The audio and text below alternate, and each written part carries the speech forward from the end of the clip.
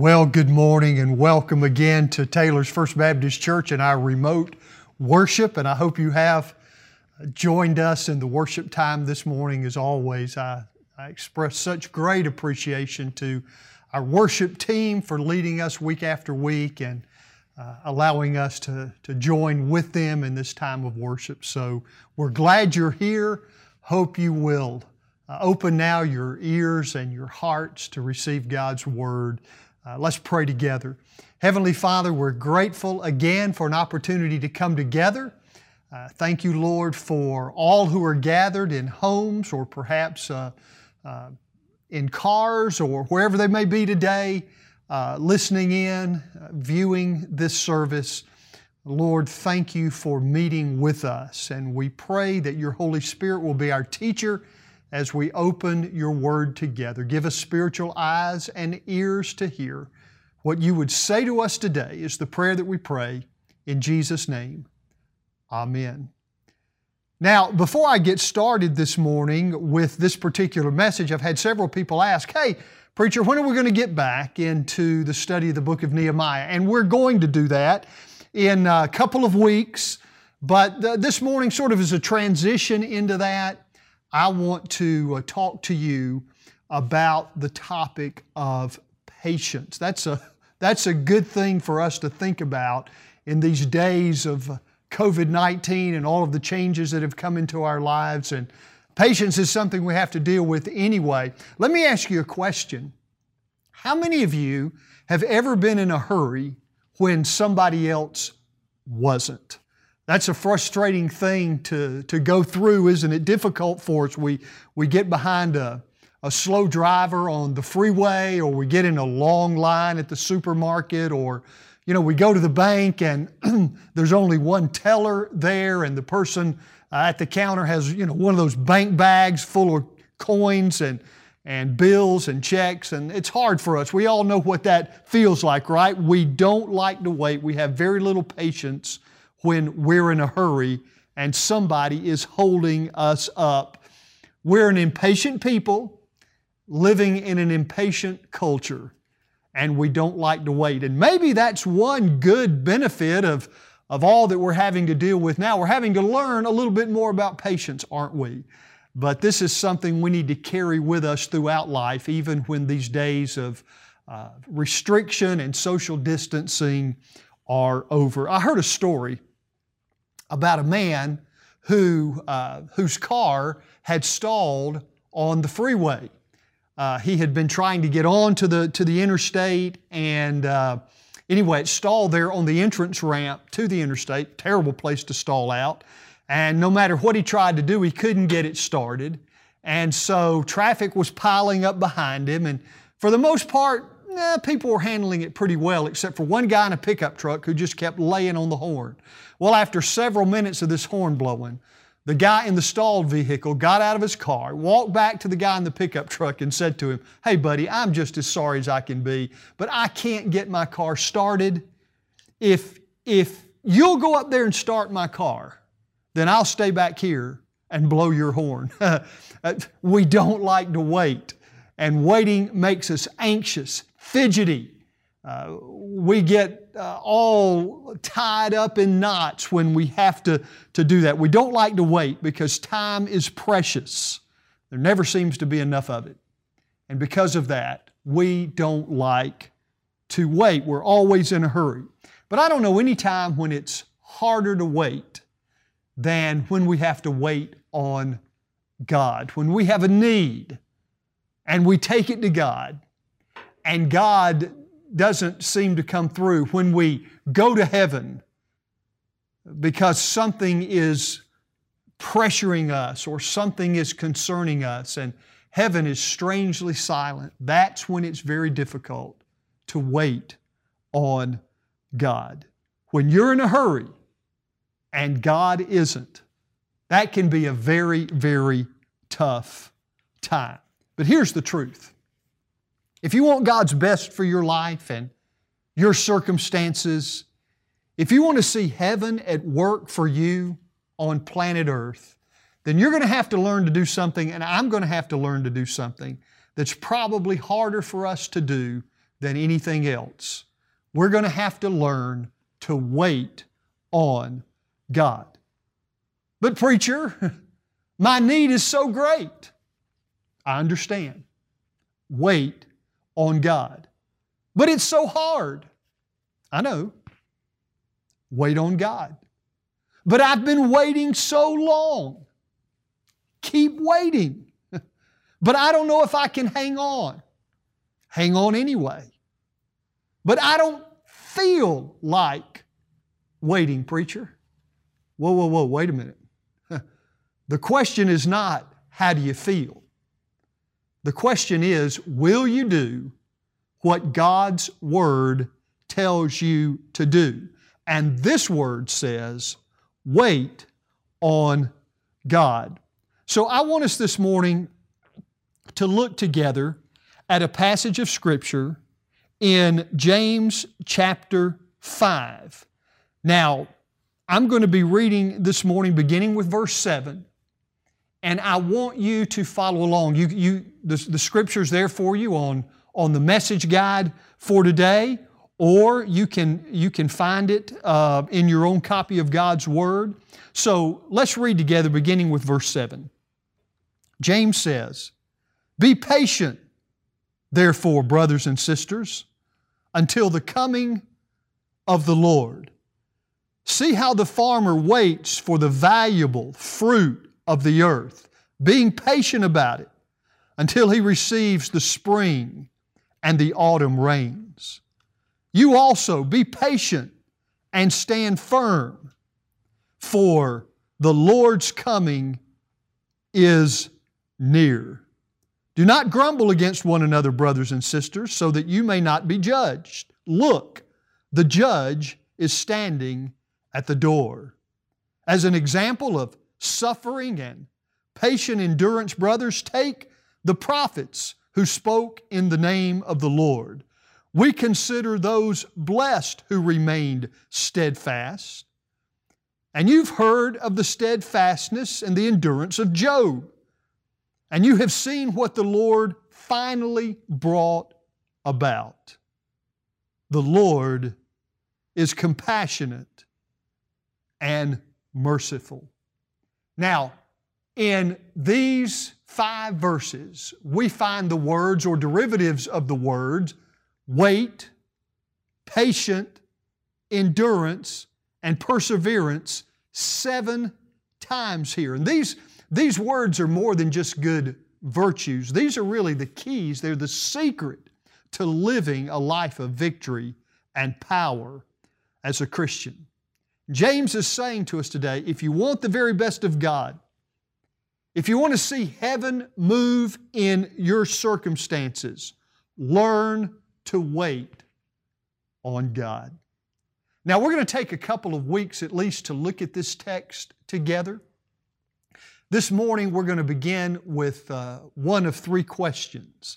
And this first question has to do with the time of waiting, or the time for waiting on God. In other words, when I'm in a hurry and God isn't, how long do I need to wait on God? How long do I need to be patient?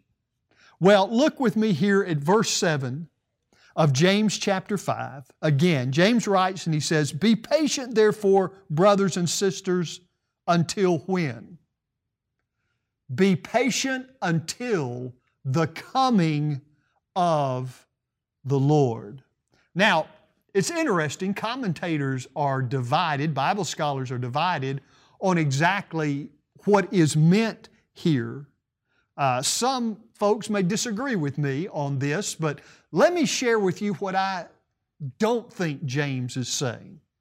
I don't think James is saying, be patient until the second coming of the Lord. I don't think that's what he's saying when he says, be patient until the Lord comes, or until the coming of the Lord. Now, certainly, Jesus is coming again. We affirm the doctrine of His second advent, His second coming. And when He comes, He's going to solve all of these problems. We're not going to have to wait on anything anymore once the Lord comes again. But I don't think this is what James is saying. If you've ever analyzed the book of James, done any study in it, you know that James is sort of the nitty-gritty guy of the New Testament. He's not as much concerned with doctrine, although that's important, as he is with practice. His concern is the difference that Christianity ought to make in our lives right now. So I think what James is saying is this: when you find yourself in a time of need, when you have a problem, when you have a struggle, when your circumstances are absolutely threatening to swallow you up, wait until the Lord comes through for you. Be patient. Wait until you see God move. Now, James uses a vivid illustration to back up what I believe he is saying here, and he talks about the farmer and how he produces a crop. Look here with me and see what James has to say here. He writes and he says, "Be patient, therefore, brothers and sisters, until the coming of the Lord." And then he says, "See how the farmer waits for the valuable crop or the valuable fruit of the earth, being patient about it until he receives the spring and the autumn rains." Now, a farmer, James says, has to do a lot of things if he wants to produce a crop. But he has to wait on the rain. Now, the rain comes from where? The rain comes from heaven. But it does its work where? It does its work on the earth. What you're waiting on, James says, if you're a farmer, is for heaven to move. But you need heaven to move so that you can be productive on earth. See, James is talking about waiting until God moves in your life, in time and space. He's not talking about waiting until you get to heaven. He's not talking about eternity. I heard somebody say one time, "Preacher, don't talk to me about pie in the sky by and by. I want ham where I am." Well, this is about ham where you and I am. This is about where we are, where we live. James says, wait until the Lord comes through for you. Wait until the coming of the Lord. He'll move in your situation. He'll move in the midst of your problem. He'll move in the midst of your circumstances. But you've got to be willing to wait on Him. Do you know when we get in so much trouble? We get in so much trouble as believers when we get impatient and we're not willing to wait on God to move. Instead, we go out and we try to move things ourselves. And that's when we get in a mess. We try to take matters into our own hands. We come up with our plans about how we can work this out or solve this problem or deal with this situation. We always get in trouble when we do that, when we're not patient, when we're not willing to wait on God to come through for us. Now, there's a vivid biblical example of this in the Old Testament book of 1 Samuel. Let's look at this biblical example. In 1 Samuel, there's a story about the very first king of Israel, King Saul. In chapter 13 of 1 Samuel, Saul had led the Israelite army into battle against the Philistines. Now, God's prophet Samuel had had some very specific instructions that he gave to King Saul as he waited for this battle to begin. And Samuel said to Saul, "Saul, I want you to wait. I don't want you to do anything here. You need to wait 7 days until I can get there. And after I get there, then I'll make a sacrifice to the Lord. I'll make an offering to the Lord, and then we'll determine what the Lord wants us to do. We'll seek His guidance. We'll seek His blessing. We'll seek His plan for this battle." Well, while those 7 days of waiting on Samuel were going on, Saul was watching the Philistine army build up their troops. He was watching them bring in more chariots. He was watching them occupy the best strategic places on the battlefield. He was watching them sharpening their swords and the tips of their spears. And all of the Israelite soldiers were watching this also. And some of them began to get scared. Some of them ran off and hid in caves. Some of them deserted the battlefield altogether. And so the 7 days were almost up, and Saul was looking around, and there was no Samuel in sight. And so as the Israelite soldiers began to scatter, Saul began to think, hey, I'm losing my entire army here. I've got to do something. And so while he still had an army, he decided that he would offer the burnt offering. He would offer the sacrifice to the Lord himself. So he did. And just as he was finishing doing that, guess who shows up? Samuel shows up. And Samuel, seeing what Saul has done, says to him, Saul, what in the world have you done? Why are you doing this? I told you to wait on me. Now I want you to look at Saul's reply here in verse 11 of 1 Samuel 13. Saul says to Samuel, when I saw that my men were scattering and that you did not come at the set time and that the Philistines were assembling at Michmash, I thought, now the Philistines will come down against me at Gilgal, and I have not sought the Lord's favor, so I felt compelled to offer the burnt offering. In other words, Saul said to Samuel, hey man, what could I do? You know, I couldn't just sit around all day waiting on you. I was losing my men. You know, morale was going down. These guys were scared. They were deserting the battlefield. I had to do something. Well, Samuel then says to Saul in verse 13, you have acted foolishly. Why do you think, Saul, that you had to do it your way instead of God's way? And then he said this, now, because of this, because of what you've done, the kingdom will be taken away from you, and it will be given to someone else whose heart is in tune with God. It's going to be given to someone else who understands how important it is to wait on the coming of the Lord. Church, Saul lost the kingdom because he wasn't willing to wait for the Lord to come. He wasn't willing to wait on God to move, to come through for him. And I wonder, can't help but wonder, how many things we lose or have already lost because of the very same reason. I wonder how many opportunities never come our way. How many solutions to our problems we never see.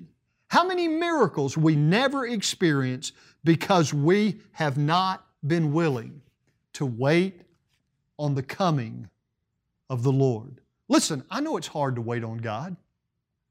It's hard to wait on God, especially when you're in a hurry and He isn't or doesn't seem to be. When it seems like God isn't doing anything. But God's Word says, be patient. Wait. How long? Well, James says, wait until the coming of the Lord.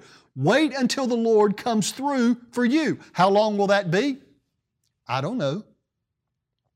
Some of you have been waiting for a week and you wonder why God hasn't come through for you. Some of you have been waiting for months. Some, maybe you've been waiting for years and you don't have an answer. You don't have a solution. I don't know how long you'll have to wait. All I can tell you is that this Word says, wait patiently until the coming of the Lord. Wait until God moves. Wait until God comes through for you. The farmer has to wait until it rains. He can't make it rain I mean, He can't do rain dances. Well, I guess He could. He can't shoot arrows up into the clouds. You know, there are a lot of things He can do, but He can't make it rain. He has to wait on heaven to move. Some of you today, right now, you need heaven to move. You're waiting on that opportunity. You're waiting on that person. You're waiting on that situation. You're waiting on that business venture. You're waiting on so many things. You're waiting for that burden to be lifted, that problem to be taken away. And it's hard to wait. Let me leave you this morning with a sustaining promise from this text. James says, here, look again at verse 8, stand firm because the Lord's coming is near. Do you see that? James says the Lord's coming is near. He's not far away. He may seem to be far away, but He isn't. His answers may seem to be far away, but they're not. So when you're tempted to quit, give up, throw in the towel, do something yourself, don't do that. Ask God to strengthen you for another day, and He will. Now, don't misunderstand what I'm saying here. If there's something you can do about your situation, if you've taken it to the Lord in prayer and He's told you to do something, then do it. Ask God to reveal to you if there's some action you need to take, then take it. If you can change things biblically, then do it. But if you can't, and many times we can't, many times there's just nothing we can do, the Word of God says wait. Be patient until the Lord comes through for you. Don't try to take matters into your own hands. Don't try to figure out how you can manipulate things. Wait on God. He'll come through for you. You know, it is amazing. I mean, it's amazing what can happen when we're patient, when we're willing to wait. Because when we're willing to wait, even the seemingly impossible becomes possible. Let me show you this illustration. If I'm impatient, if I'm not willing to wait, then it's going to be, I've got some kind of colander screen meshed little thing here that I stole out of Ruth's kitchen. But if I'm not willing to wait, if I'm impatient, it's going to be impossible for me to carry water in this colander to carry it across the room. Why? Because when I pour it in there, it goes right through. I can't carry it anywhere. But if I'm patient, I can. You know that? If I'm patient, I can. How is that possible? Well, I've just got to wait a little while. All I've got to do is wait for the water to freeze. And if I wait for this water to freeze, and that's not going to come out of here for me right now. If I wait for this water to freeze and I can pour it in here, then, and it ain't going to freeze for me. This thing doesn't ever work the way it's supposed to. But can you see it's frozen in there? Ice. If I wait and allow God to work, if I wait and allow God to bring things together, if I wait and allow God to do what only He can do, then what seems to be completely impossible is always possible. There you go. And I can carry that water all around this room because I was willing to wait. I was willing to be patient. Listen, there are a lot of things in your life that you think maybe can't happen, that you think maybe won't happen, but that God can bring about if you're willing to wait until He comes through for you. I know right now in these days a lot of us are waiting about a lot of things that we're uncertain about. God is not absent in these circumstances. His hand is still at work. And His hand's at work in every circumstance of your own individual life as well. Those things that maybe only you and God know about this morning. So be patient. Stand firm. Wait on the coming of the Lord, because His coming is near. Let's pray together. Heavenly Father, thank You for this time this morning. We're grateful for Your Word. Thankful, God, for Your promises. And in this time of waiting on so many things, I pray, Father, that we won't take matters into our own hands, that we'll be willing to wait until You come through for us. You've promised that You will. You've promised You'll meet every need according to Your riches and glory in Christ Jesus. And we thank You for that. In Jesus' name we pray. Amen. Thanks again for joining us this morning. And now as we conclude with this time of worship, you join us, and we'll see you next week.